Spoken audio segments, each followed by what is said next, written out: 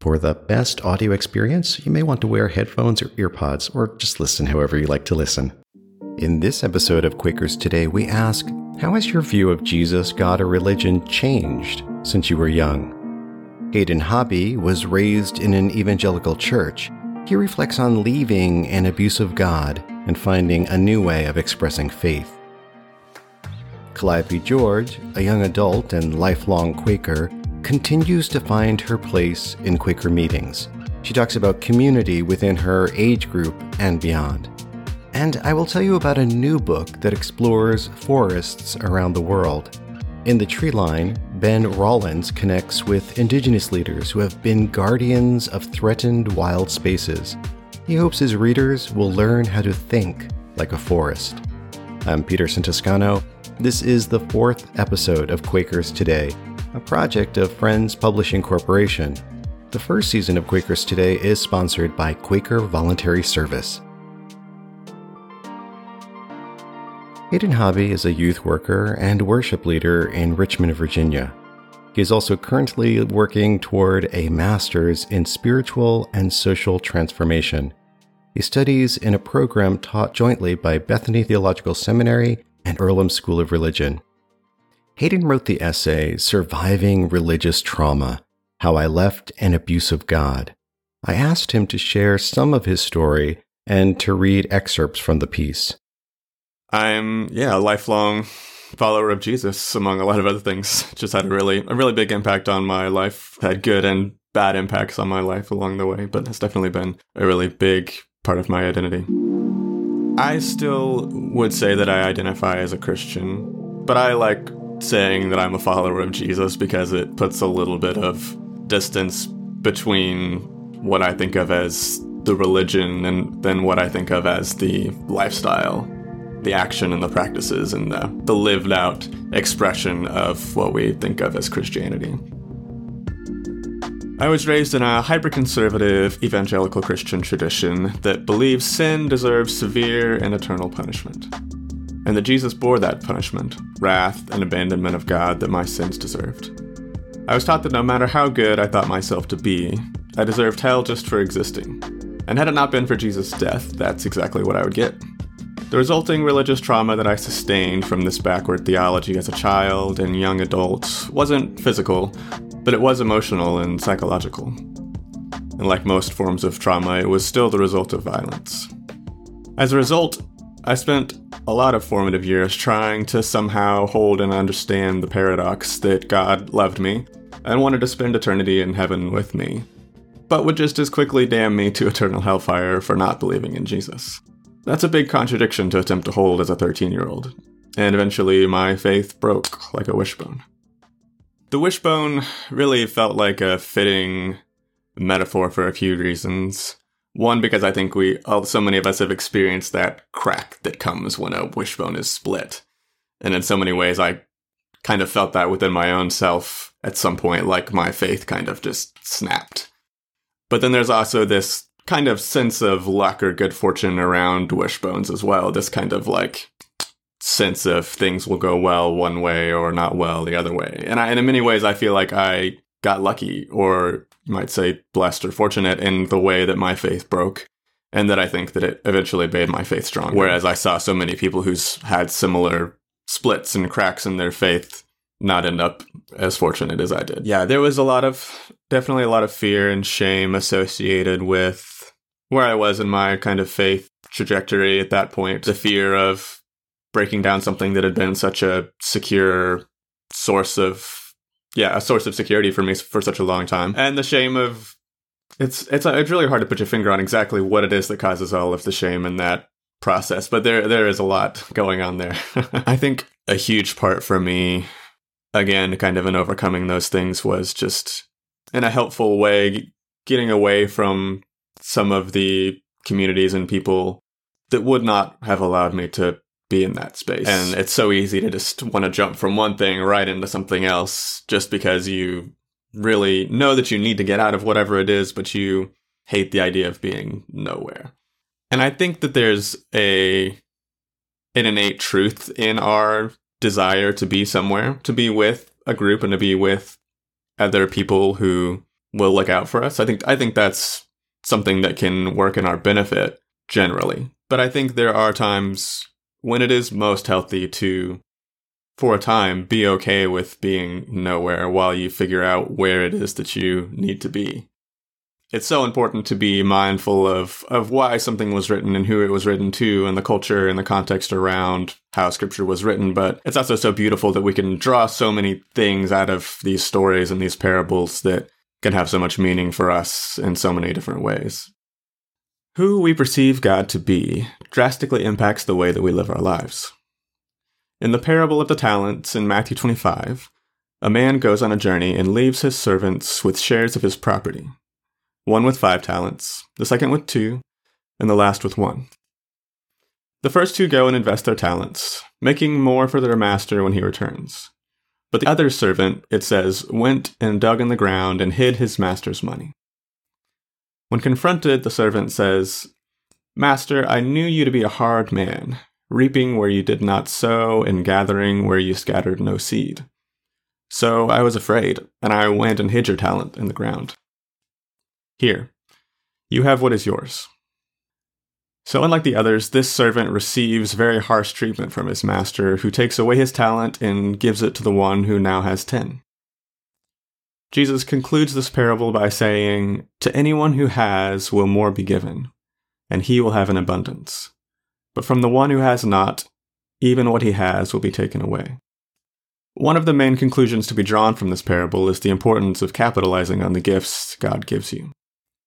However, I think another equally important conclusion may be drawn about how our perceptions of God impact our actions and God's perceived reactions. The quote-unquote wicked servant in this parable chooses not to invest his master's money out of fear because he knew him to be a hard man.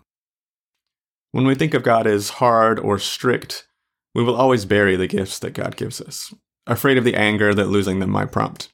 However, like the master in the parable, the God, who prompts fear, will not be happy with our response, and any hardship we endure will inevitably be seen as a punishment for our lack of faith.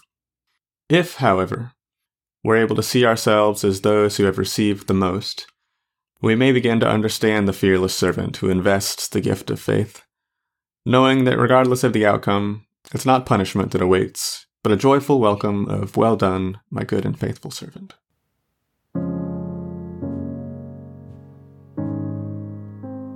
I've found a lot of hope in the past couple of years in seeing how much I've been able to progress from this kind of dark place of questioning and not really knowing what to make of my faith or how it would impact my life into having a really messy but beautiful faith that's still growing and still being put back together. I don't think that's something that's really ever going to end.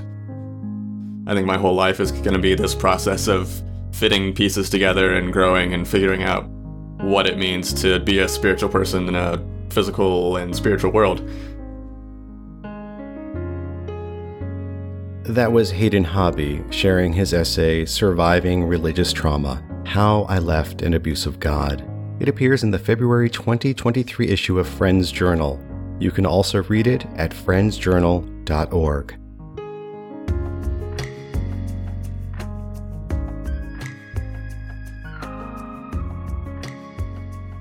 I was first introduced to Quakerism as a 2-year-old, I believe. I am Calliope George, currently living at Pennington Friends House in New York City. Learning so much about the Quaker process as a child gave me tools to really listen and search for conversation and understanding. It became very much part of my life. Quakerism was always very grounding space for me throughout my whole life, but in college, when I was away from my home community, I started to, feel that longing for the space of home and stillness and reflection that Quakerism really brought.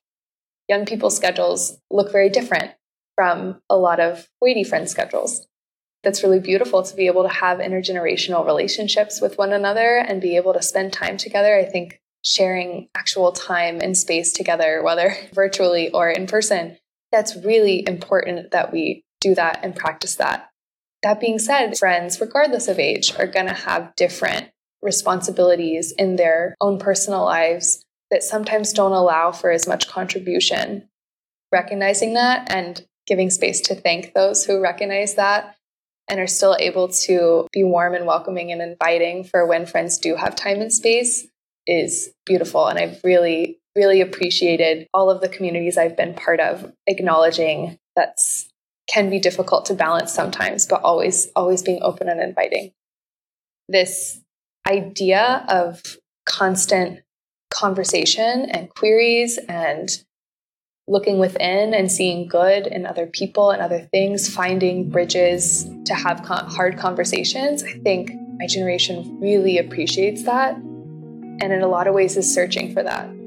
Continuing to be spaces where we uplift those challenging conversations and provide tools to have tough conversations is really, really important now more than ever. That's something that I incredibly appreciate. That was Calliope George in an excerpt from the Quaker Speak video, My Experience as a Young Adult Friend. You will find the full video and other Quaker Speak videos at the Quaker Speak channel on YouTube, or visit quakerspeak.com. The series is produced by Rebecca Hamilton Levy. New videos come out every other Thursday.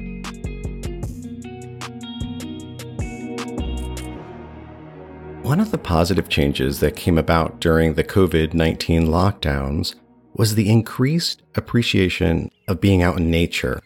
Individuals in small groups went on hikes, read in parks, meditated in their backyards, or just looked out their windows.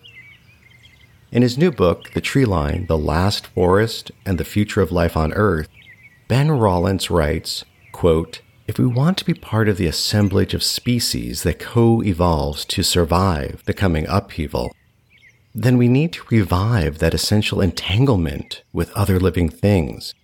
We all need to learn once again to think like a forest," end quote.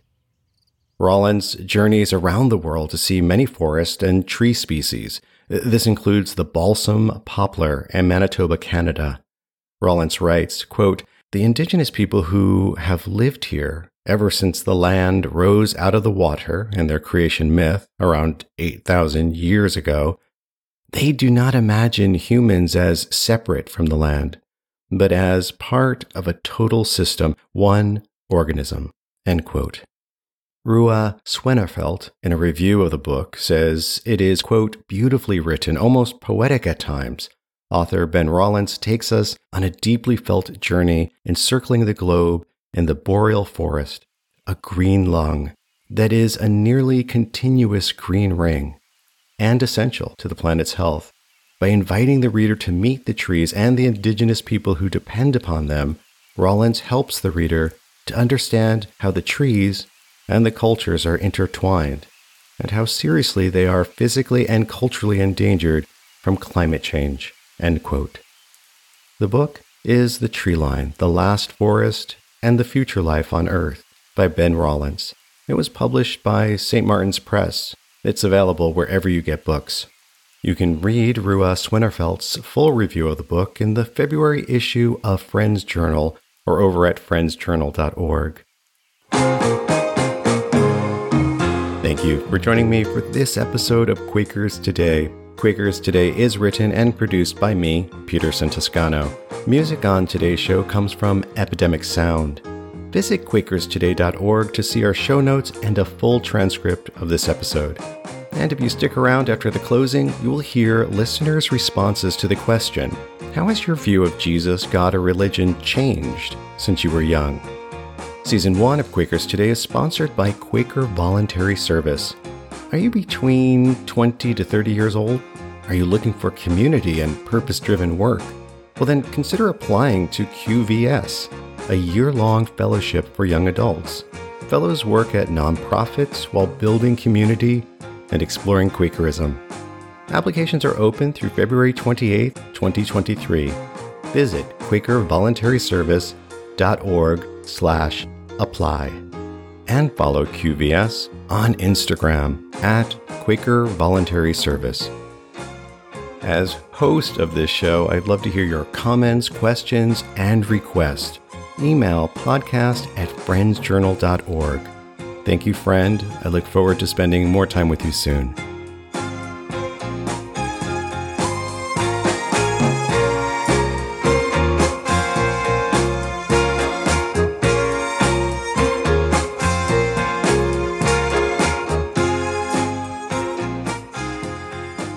Our show is officially over, but I actually have more to share with you. We have a question of the month. How has your view of Jesus, God, or religion changed since you were young? And a bunch of people responded. I'm going to share some answers in a moment. But we have a question for our next show for you to consider. And this one's really important because we've been through this time of COVID, and many of us lived lives online and may still live lives online, including where we worship. I think a lot of people are not quite sure now. What do we do? Do we carry this on? How do we do it? What's a hybrid? Do we want a hybrid? So here's your question. What are your thoughts and feelings about virtual online communities or worship? What are your thoughts and feelings about virtual online communities or worship? I'd love you to leave a voice memo with your name and the town where you live. You don't have to give your full name. You can just give your first name. The number to call is 317-Quakers. That's 317-782-5377. Or just 317-Quakers. +1 if you're calling from outside the United States. You can also send an email. I have these contact details in our show notes over at quakerstoday.org. Now we hear your answers to the question, how has your view of Jesus, God, or religion changed since you were young? Hello, my name's Jolene Curry. I don't know what the definition of young is, but my experience is that Jesus is very, very important to my understanding of who God is. I see him as being God's manifestation, basically, on the planet. The change since I was very young is that I've experienced this to be true as an adult. Before, when I was a child, I was taught about Jesus versus experiencing him first person. As a Quaker, I have been learning about whether or not for sure he was God. I guess I feel like that's above my pay grade to say for sure, but I do know that I've experienced God or the Spirit through Jesus. I believe that the Holy Spirit is the one that I'm actually interacting with now, but it's all a mystery in terms of how much that's Jesus per se. I call God Jesus most of the time, and I don't find that to be a problem with my relationship with God. And I also experience the Holy Spirit to be a pretty universal thing going. Most of the time I deal with people in the Quaker movement as being also on more or less the same plane, relating with the same Holy Spirit that I am, and yet there are some that I don't experience that with, and it for me that's just a cause of concern and something that I want to pray about and pray for these people that I don't experience that with. But it's not an intimidating or frightening thing. It's just part of the reality of walking. I certainly experienced that in the churches that are not Quaker also. Thank you for asking the question. Hi, my name is Chris Enquist. I'm calling from San Francisco. Well, my views of Jesus changed radically, probably within the last 6 years. I was playing keyboards for a Lutheran church, and the minister was speaking about one of the Gospels. I believe it's the one where St. Paul is talking about how if there's no resurrection, our religion is a joke, and we're pathetic. Well, he was talking about this and discoursing on it, and I was just sitting there, kind of my mind drifting in and out. And it occurred to me, well, what if Jesus wasn't divine and he wasn't resurrected? Would you still follow him? And I thought to myself, yes, I would. And my next question went through my mind was, well, why? And my answer was, because I like his values. I like what he's laying down. And there was that. I didn't think much more about it, but the more I thought about it after the service, I thought, that's interesting. Well, A couple of months after that, or some months after that, I had a little event of serendipity. I came across this book named Zealot, The Life and Times of Jesus of Nazareth, by a Muslim writer named Reza Aslan, and it purported to be a biography of Jesus. And I read it, and it completely changed my mind about Jesus, completely. It made me realize that, yes, he probably did live, and no, he wasn't divine. He probably died on the cross and did not resurrect. But that wasn't important. What was important was his message and how he lived. The book also was quite a book. It was really kind of changed my whole view about Jesus, the church history, etc., what I had been taught and what I had learned over the years. But that's how my views changed. That's it.